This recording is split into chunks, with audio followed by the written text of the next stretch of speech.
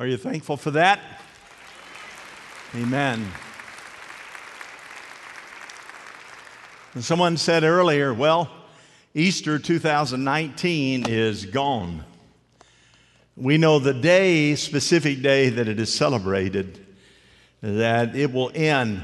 But here's what we know. Easter lives every single day. Amen. The resurrection power.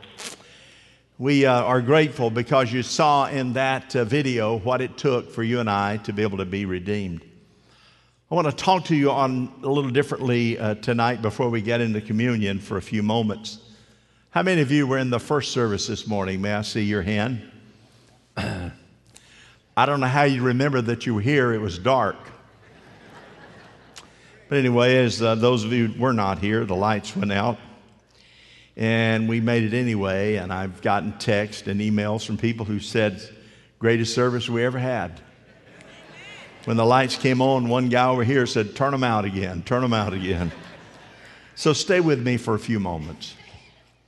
Psalms 8, 3 through 6 says, when I consider the heavens and the work of your fingers, the moon and the stars which you have set in place, what is man that you are mindful of him? The Son of Man that you care for him. You made him a little lower than the heavenly beings and crowned him with glory and honor. You made him ruler over the works of your hands, and you put everything, talking about you, under his feet. Just for a few moments, God created us, all of us, as body persons. We have a body. I've never taken time to discuss the fact, well, why didn't God create us spirit beings without a body? That we have a form, but we are spirit beings. But he chose to make us human bodies. And there is a reason for that. Our body was created to house the presence of God on earth and to restore his dominion over this planet. And the scripture says that you and I were made just a little lower than the heavenly beings. And in Genesis 2 verse 7, it says, the Lord God formed the man from the dust of the ground, breathed in his nostrils the breath of life, and the man, get this now, became a living being. A living being. And what that means was, in God's creation, when he breathed life into the creation known to man, here was the situation. The body became the urn of the house and presence of God. When he chose individuals, we understand that when a person chooses not to receive Jesus Christ as Lord and Savior after the fall of man, Adam and Eve, then the body which houses the soul is not fulfilling God's divine purpose. So when he created man and breathed life to his nostrils, and we became the urn, we became the receptacle with which God's presence and God's glory resides.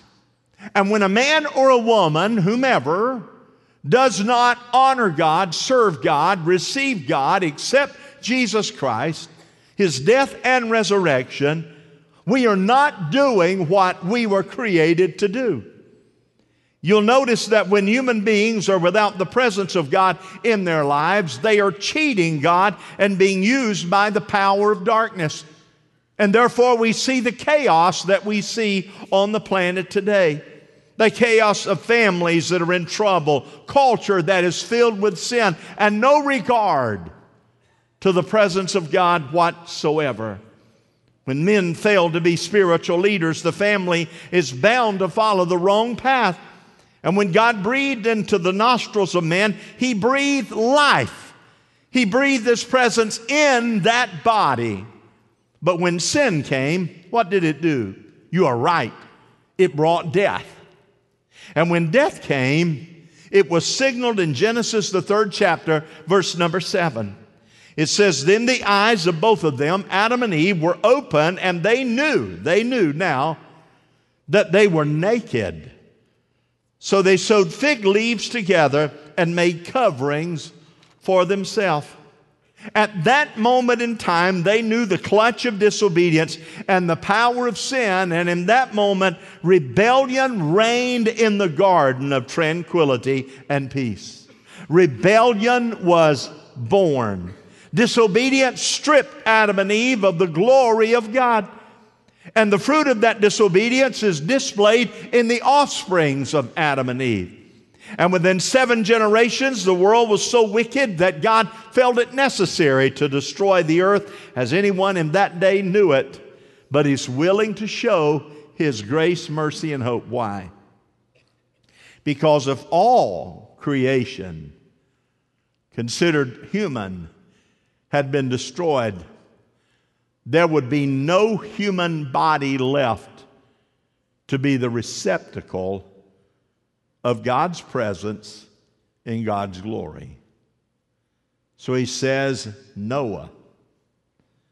Noah, being a righteous man, was worthy, for he found grace in the eyes of the Lord.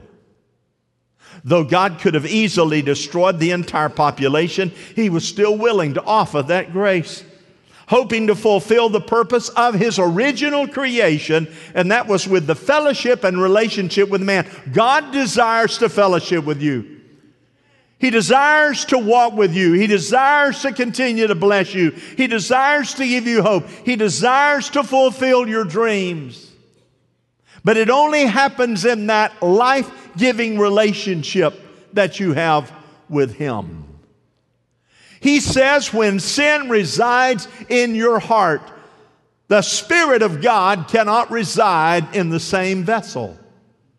So it says you're either serving the God of light or you're serving the God of darkness and death. And as a result, we know that sin that happened created a relationship that God had displeasure in. And we understand as a result of that disobedience, moving forward after Noah, that the children of Israel find themselves in Egypt under severe bondage. Why? Because the spirit of darkness ruled. Because they still chose not to be the urn of the presence of God and the glory of God. They still chose to do their own will and their own way. They still chose to be disobedient to the Word of God and the commandments of God and chose to live their own life. And when that happened, they're in bondage to Egypt. And when a person is not following Jesus Christ, put it this way, when you know to do good and you do it not, when you know what God wants and you do it not, that is rebellion and disobedience. And how can the heavenly presence of a pure, holy God reside in a person in rebellion? It is impossible. But the enemy will blind us to our own spiritual conditions. Well, they were delivered out of Egypt's bondage. God still had a desire to give them deliverance. Why? Why should He deliver them? Because God still wanted a people to be able to fill His glory and His presence in. And the human body was created as the urn of God's Spirit and the glory of God. But during this time of wrestling with sin and disobedience, the Israelites created this. And it goes to show you that the human body and the human nature still wants to react to some God. You know, Moses resided, he left. And we understand that. And while he was gone, we find they said, we need to worship something. And so it is, here's what happened. The people there of Israel, of course, out of Egypt now, what did they make? They made what is considered to be, the 10 Commandments came. It is the Ark of the Covenant. And to them, the Ark of the Covenant represented the presence of God. What was the problem? God said, I never intended for the Ark of the Covenant to house my presence. It was my intention for you to house my presence. And not a box carrying some stone tablets. And they didn't understand that. They continue to be disobedient, which means every preacher can preach and preach and preach and preach, but unless a heart determines to understand, I'm here to tell you, just because you hear the preacher doesn't mean you're going to be better off until you choose to listen and to do what God says. So what did they do? They rebelled again.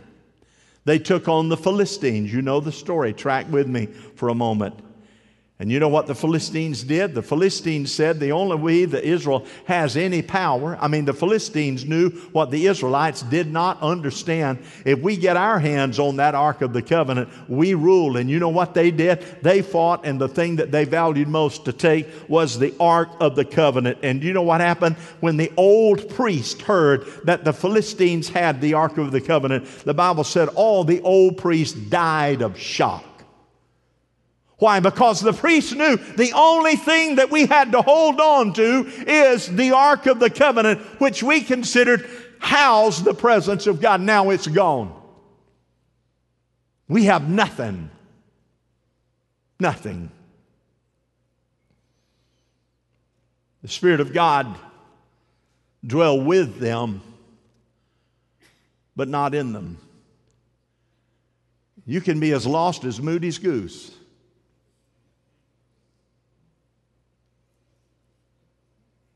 And God's presence will be with you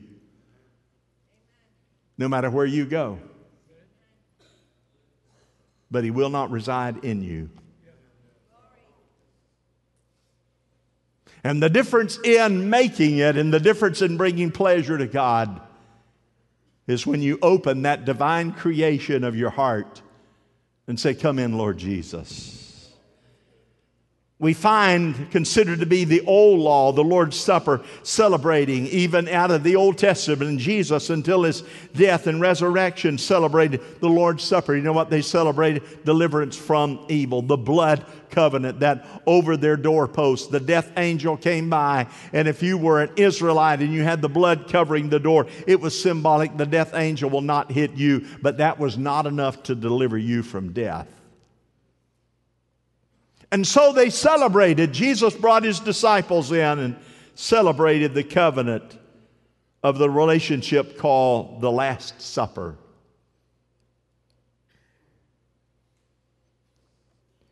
John 1 verse 4 says, "In Him," the one that hung on the cross, "was life. And that life was the light of men." And Paul writes in Colossians 2 verse 9, "For in Christ all the fullness of the deity," get this, "lives in bodily form." Meaning that Jesus coming from heaven down to earth, the deity of the Father, Son, and Holy Ghost in bodily form. What did God want most? I want my presence to dwell in the creation of the soul in the body of my highest creation, and it's man. The birth of Jesus, there was the potential of God's presence. The birth of Jesus is no wonder that the angels praised and the shepherds praised. It meant that with the birth of Jesus, there is the potential once again that God's holy presence and glory could once again reside in the human body and not just be present, but infiltrate us and live in us.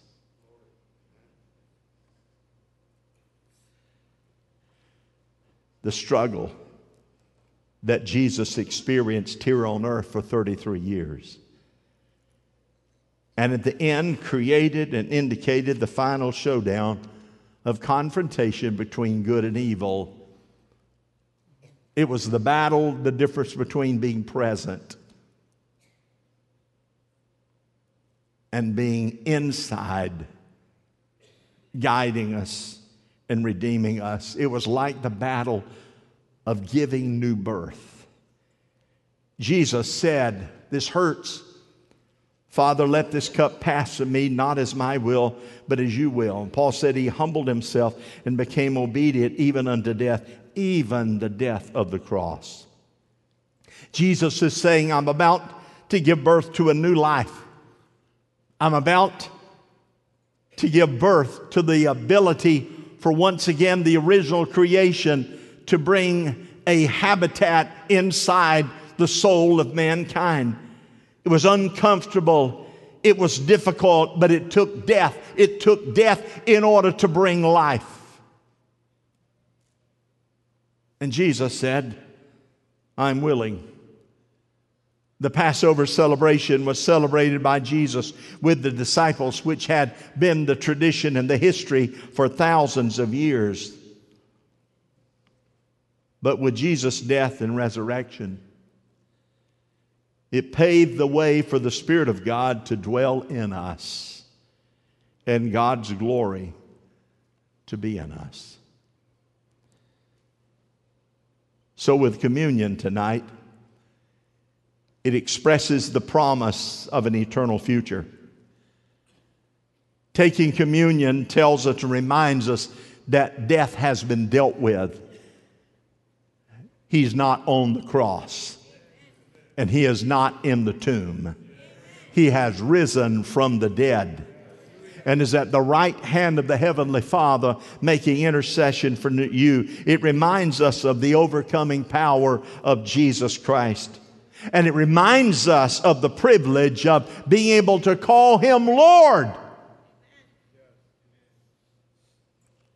It reminds us also of the duty and responsibility of celebrating his death through the breaking of the bread and the shedding of the blood and drinking of the cup. But it's not like Old Testament. He said, behold, I bring you a new covenant.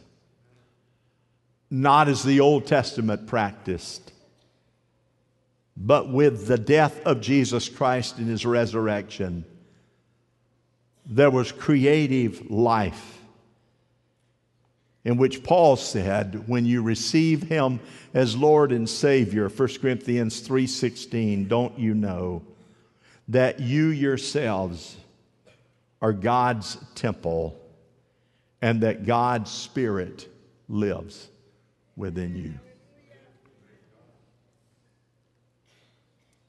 In you is the resurrection power of Jesus Christ.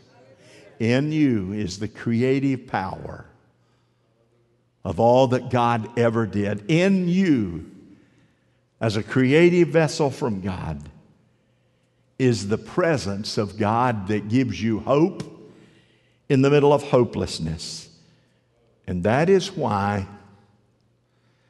the Scripture says, examine yourselves and be certain that you are worthy of the calling and the presence of God in your life. And that is why that he says, if you need forgiveness and you need faith renewal, if you call on him, he will renew you, redeem you, and set you in right relationship with him again. Friend, we are created in all different sizes and shapes, but in you is the presence of a risen Savior. Amen? The presence of a risen Savior. Father, now as we move into your blessing for your honor and your glory, minister and meet every single need. We're going to ask the men to go ahead and come forward now as we prepare to serve communion together.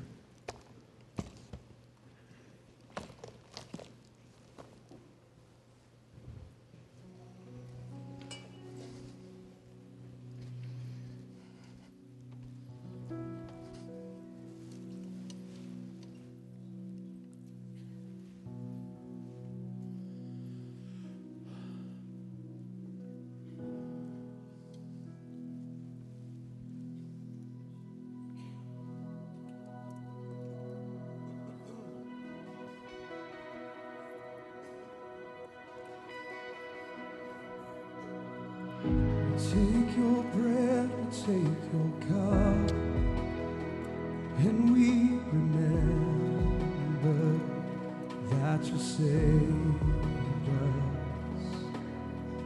The spotless shed His precious blood, and from the sinner's crown, love flowed down. Calvary's shadow, our chains are broken, death be defeated, and we are free. In Calvary's shadow, the darkness trembles. We stand and testify that we are free. So we take our place. Take our place beneath the cross, and fix our gaze upon His majesty. The slain Messiah lifted up, that all the world would sing His victories. In Calvary's shadow, our chains are broken, death be defeated, we are free. In Calvary's shadow, the darkness trembles. We stand and testify that we are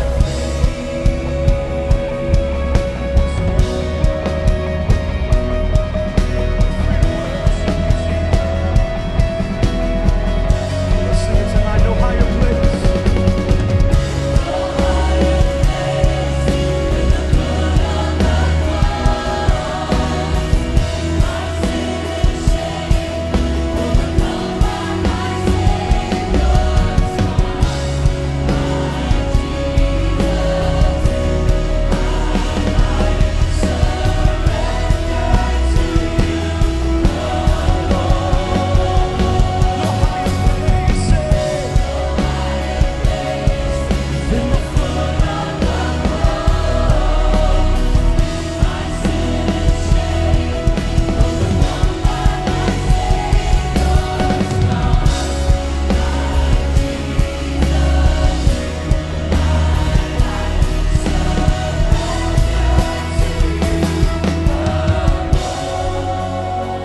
Sing in Calvary's shadow. In Calvary's shadow, our chains are broken, death be defeated. We're free to worship tonight. We are free. Calvary's shadow. In Calvary's shadow, the darkness trembles. The darkness trembles. We stand and testify that we are free. In Calvary's shadow, our chains are broken, death be defeated. We are free. In Calvary's shadow,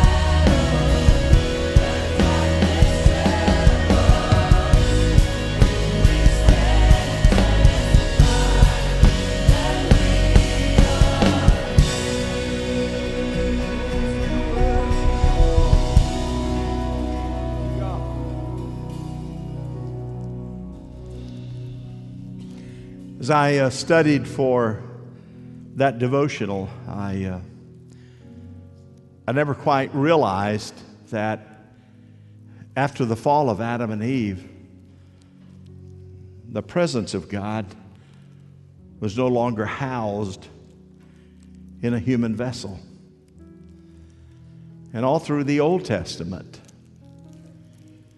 they kept reaching and kept going for His presence, but disobedience always ran God's presence away.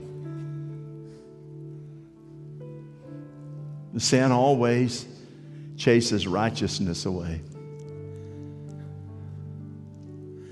And if you notice, You won't find much grace in the Old Testament. You just don't. You sin, you get chopped. How do you know that? Because an eye for an eye and a tooth, what?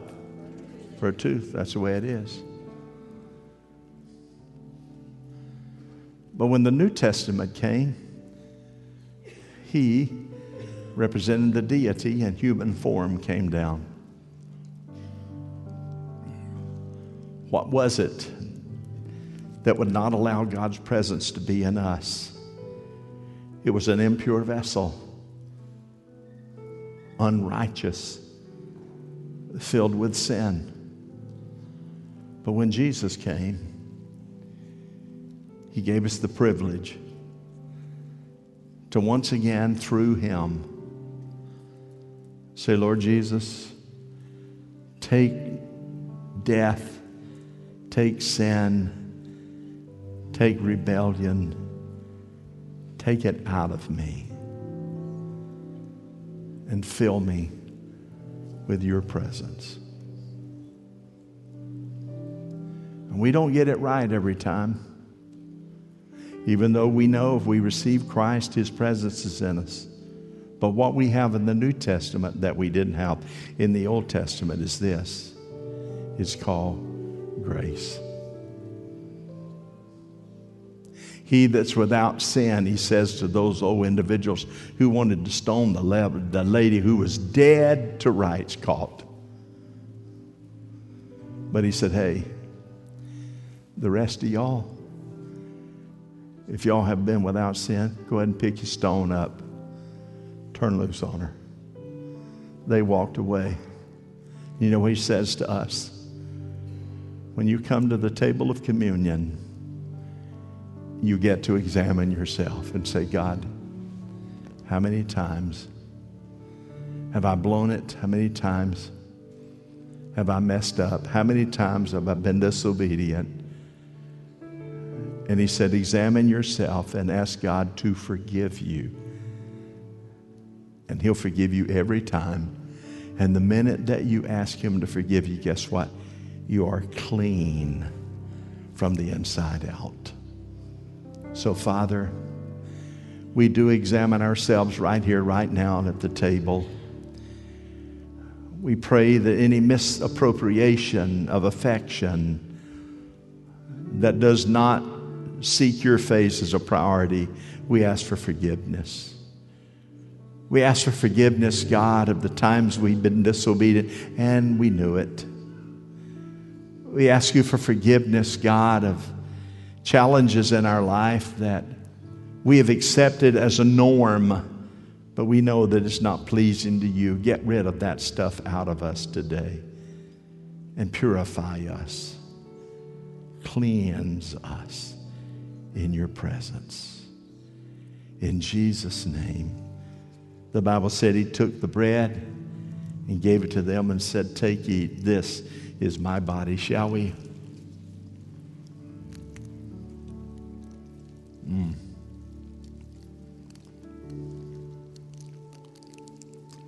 He took the cup. Remember? He said, this represents a new covenant.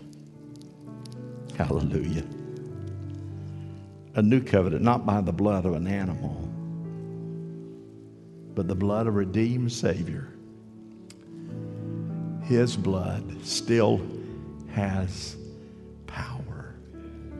Hallelujah. Let's take the cup together, shall we? Praise Jesus.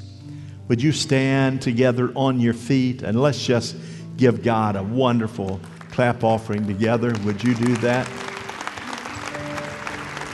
Amen. Hallelujah.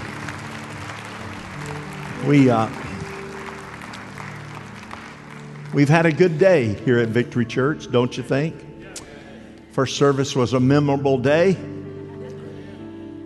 Had someone in the second service ask me, are you going to turn the lights off in the second service like you turned them off in the first service? And then we always have the smart Alex. What'd y'all do, forget to pay the electric bill? Nope. If you'd have been here Tuesday night, you could have seen we can pay the electric bill because of your faithfulness. God's been good. Listen, friend, the rest of this year is going to be a year of great miracles. It's going to be a year of dynamic favor. It's going to be a year that we're going to see things we haven't seen in a long time. And the Holy Spirit, last Wednesday night, I'm here to tell you, I haven't seen it in a long time.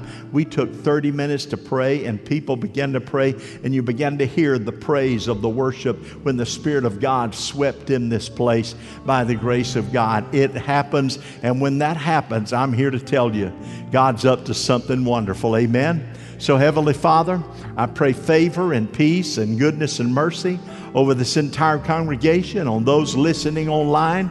Do something very special in every life, and we'll give you the praise, the honor, and the glory. And everybody said, amen. The worship team's going to keep worshiping here for a moment, but you're welcome to fellowship and leave. God bless you. Here we go. Let's worship on this song.